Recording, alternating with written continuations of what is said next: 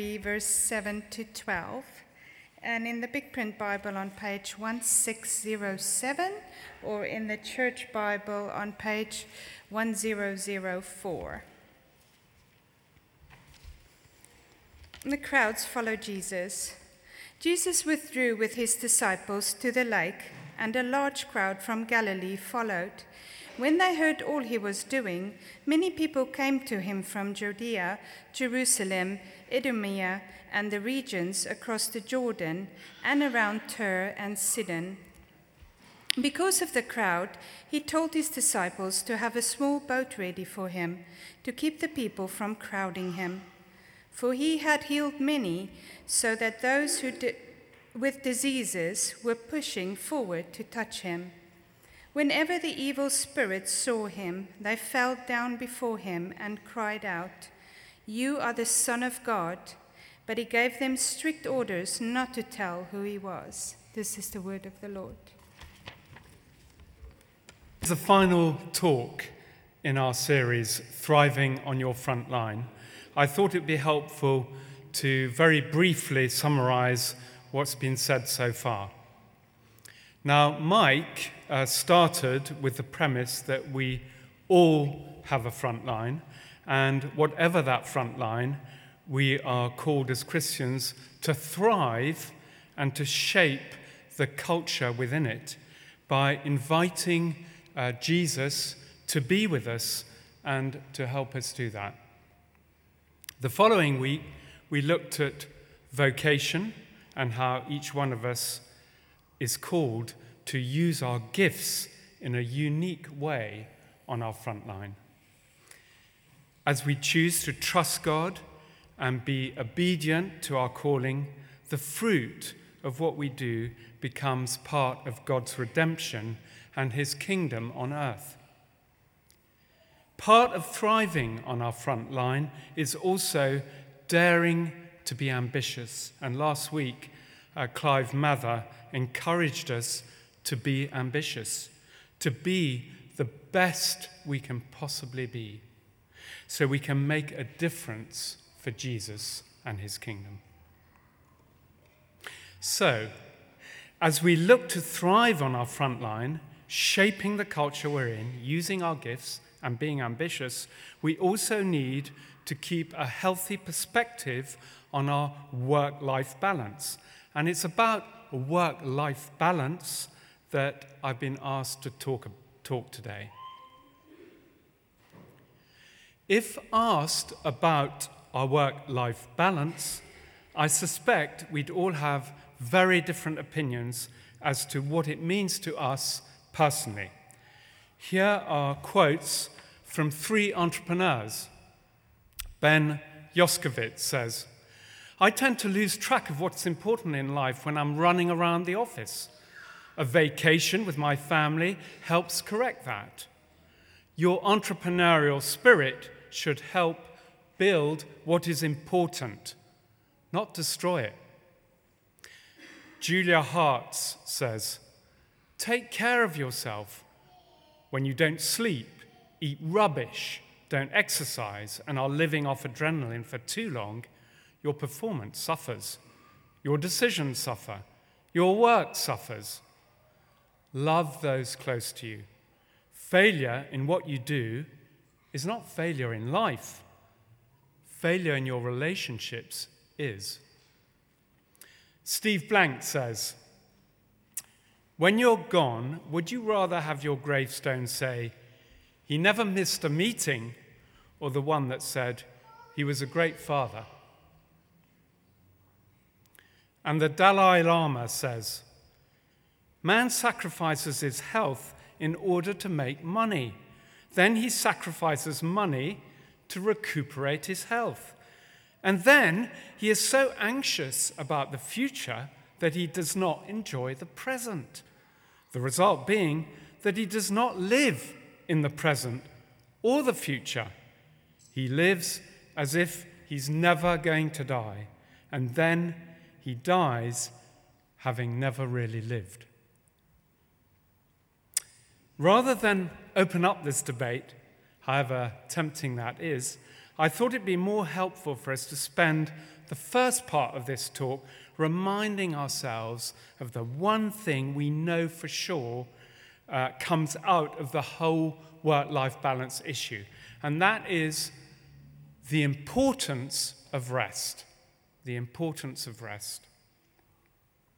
I then want to spend the second part of the talk focusing on what it really means to rest, because even when resting and away from our work, there are many of us who struggle to switch off and refresh. So, let's start with work-life balance. Our front line can often feel overwhelming. Does that resonate with anyone? I know it does. I'm reminded of when I was living in North Florida for a year and working for a football club in Jacksonville. Now, this is Bible Belt country where there is a strong expectation on men, women, and children to keep it together. I saw firsthand the craziness of what it is to be a soccer mum. Yes, everything they say about soccer mums is true. They spend their entire lives rushing and ferrying their children to soccer practices and weekend soccer matches, and every other evening baking and cleaning and shopping and entertaining until they are wrung dry and have to do it all over again.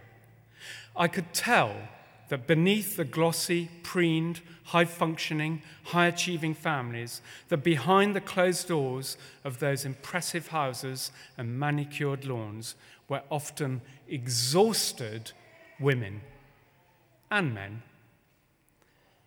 Yes, it's very easy to get sucked into all we do on our front line, what I'd call frontline performance, and to choose not to rest because we need to keep the show on the road.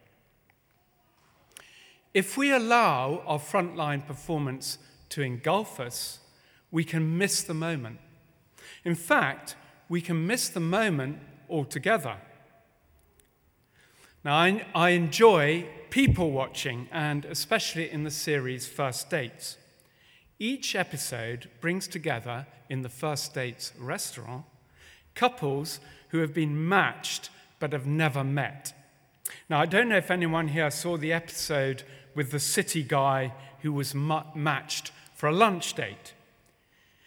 He was successful in what he did, but spent a great deal of time at work, and so had missed out on finding a life partner, and was, by his own admission, quite lonely at times.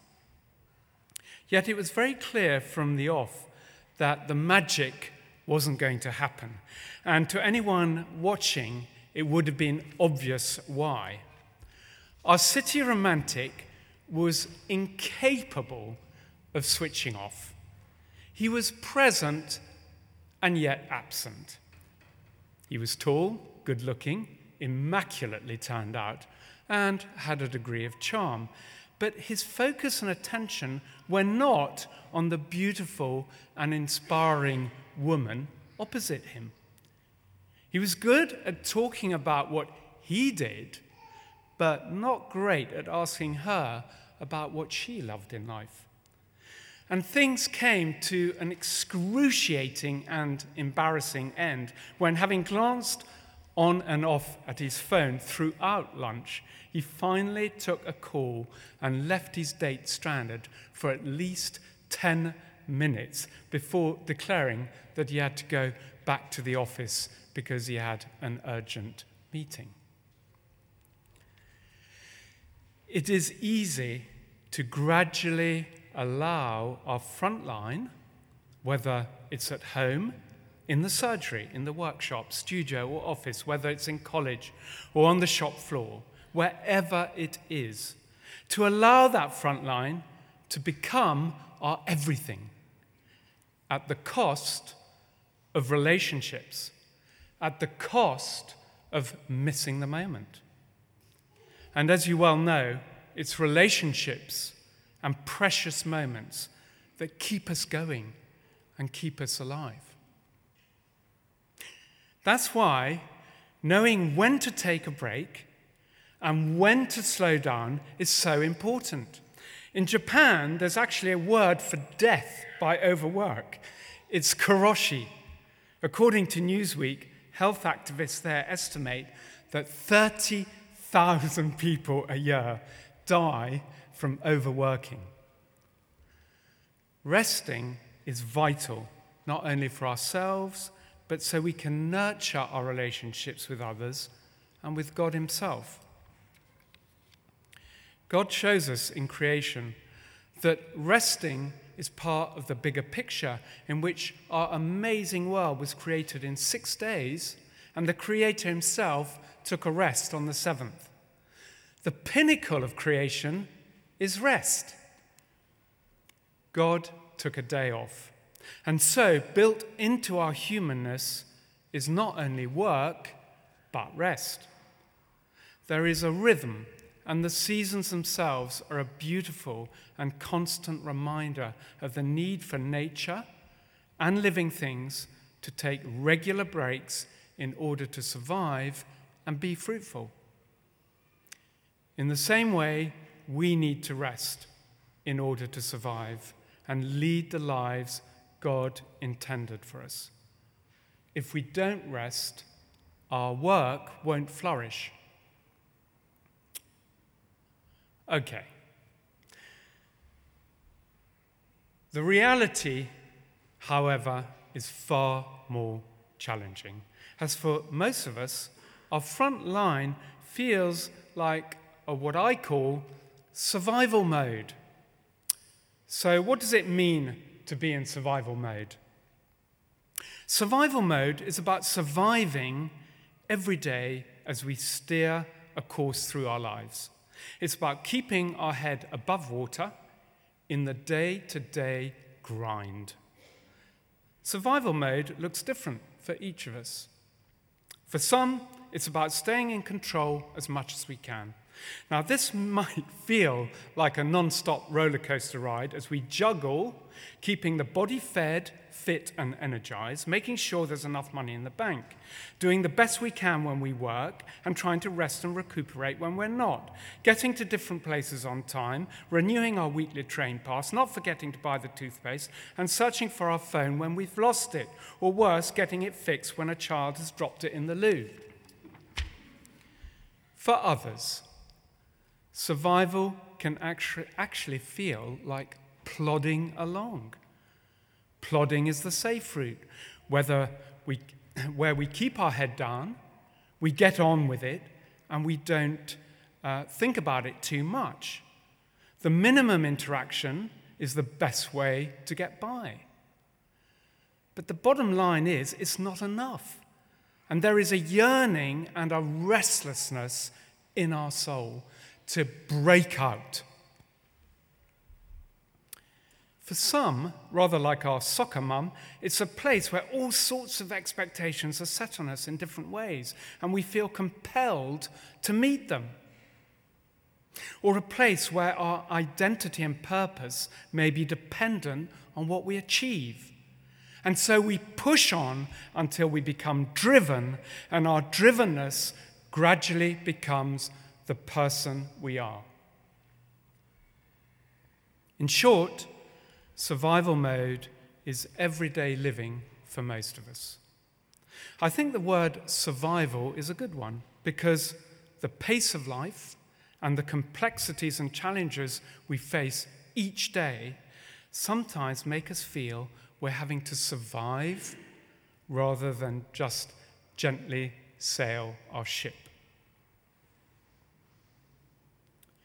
It's in this habit of surviving that we can easily stop being human beings and become human doings.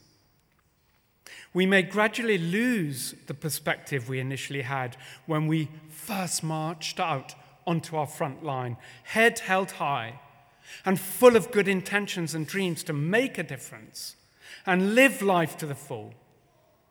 It's easy to forget the reasons why we first did what we do, to forget the value of what we do now, to forget our purpose and to forget how to rest. And it's rest I now want to take a closer look at. Do we know what it is to rest and when to rest?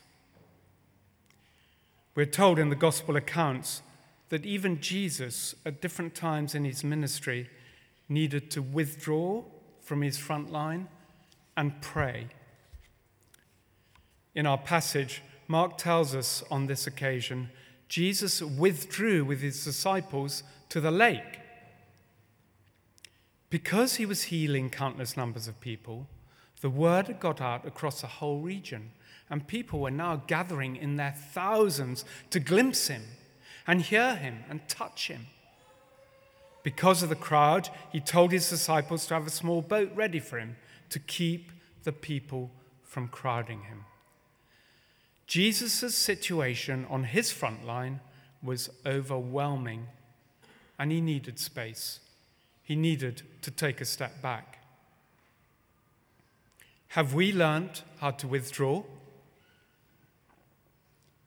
Even if we have learnt to regularly take a break, it could be that, like our city guy on his blind date, we struggle to fully relax. So when we stop, have we learnt to switch off? It could be we're just as stressed off our front line than on it. How then do we rest? In order to rest, we need to embrace spirit mode. We've looked at what it means to struggle in survival mode, and clearly surviving is part of life. But that isn't the complete picture. As David Benner says in his book, Being and Becoming, to be human is to be suspended between the great polarities of our existence.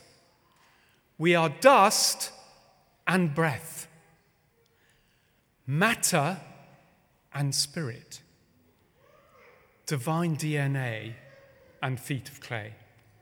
To be human is to live with the tension of the paradoxes that we are. So what does it mean to be in spirit mode? Spirit mode is about being open to the Holy Spirit every day as we allow him to steer a course through our lives. It is being open to the Holy Spirit every day as we allow him to steer a course for our lives. It's also about learning to live as God intended, rather than just trying to survive against all the odds. Jesus says, I have come that they may have life and have it to the full. Life to the full. How can we be open to the Holy Spirit, and what difference does this make? Well, for those of us looking to stay in control as much as we can, for those of us who feel exhausted by the constant weight of expectation from the world, it means occasionally letting go on the white-knuckle roller coaster ride. Easier said than done. But sometimes we just need to let go and let God. You've all heard that before. We've all heard it. Let go and let God. Janie often gives me the push I need when I get stressed and I'm taking myself and life way too seriously or worrying about what others think. And she'll simply say, just stop for a second and allow yourself to free fall. Stop for a second and allow yourself to free fall. So when we're right up there at the coalface, stop just for a second and allow yourself to free fall. It's great. I tell you, it's great. It's worked for me. I'm an incredibly intense person a lot of the time. And basically what Janie's reminding me to do, I'm very lucky I've got Janie. Some people might not have a Janie or a Harry or whatever to tell them.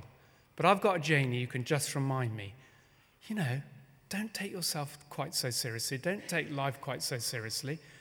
Just allow yourself to free fall. God's with you. Jesus is with you, It's going to be okay.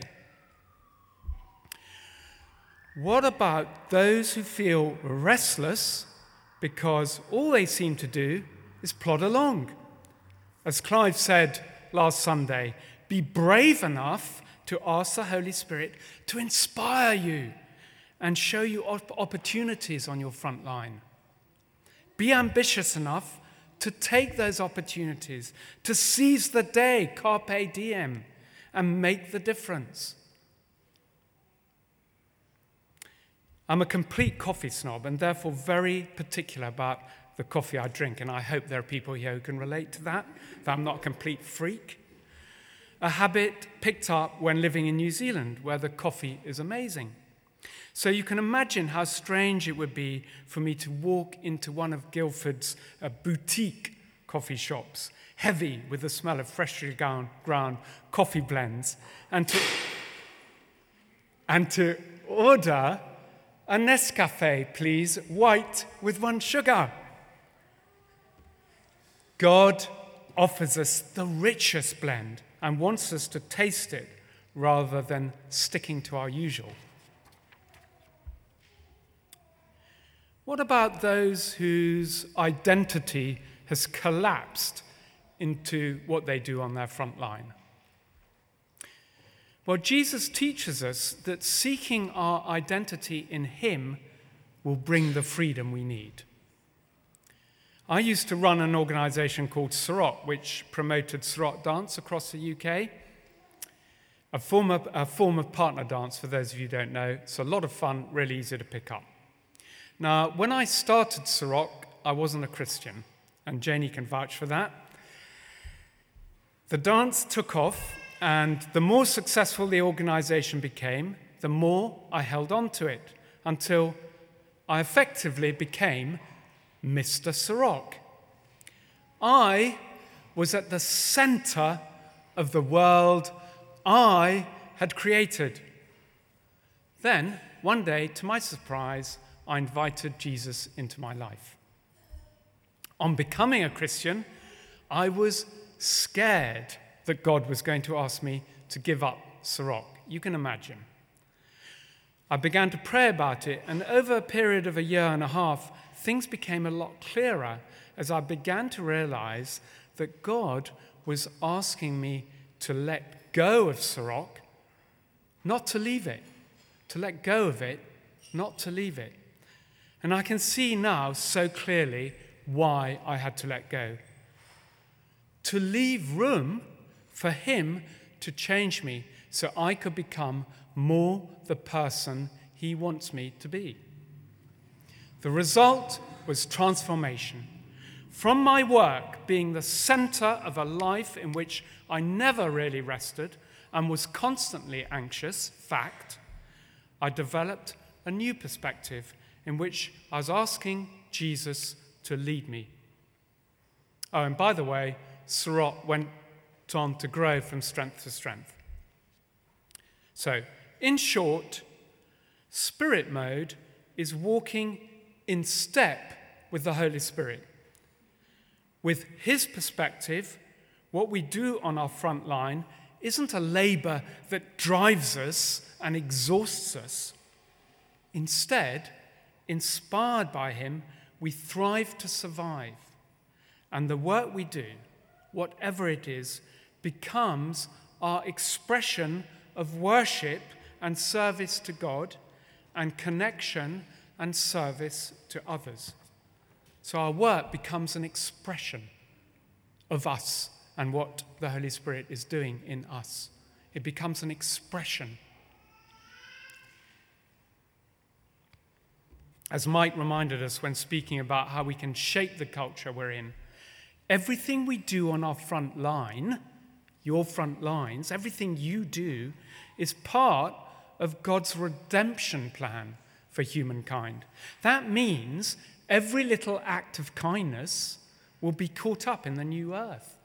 And the spirit of love with which we do what we do, whether it's listening when you're not interested, or making the tea, or covering for a colleague, or simply doing a bank transaction, everything we do in love will count.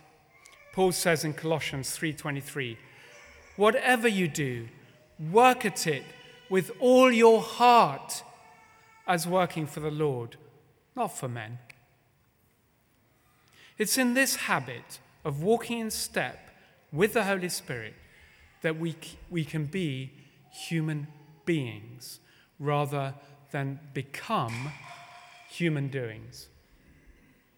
So, let's continue each day to spend some time, even if it's just a short time, in spirit mode, getting to know God, talking with him, and sharing with him our hopes and dreams, our difficulties and struggles.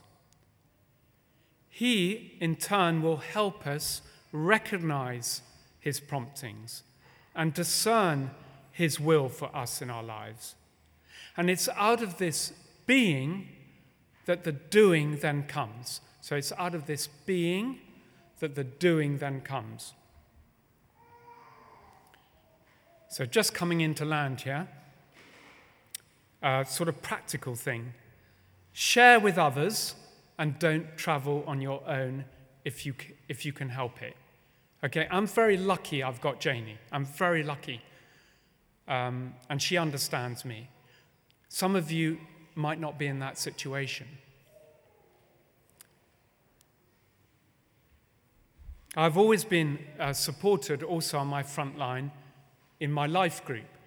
So I'm just really encouraging you to be honest and open and truthful with your life group. And if you're not in a life group, I'd encourage you to get alongside one person, two people, three people, and, journey with them, travel with them.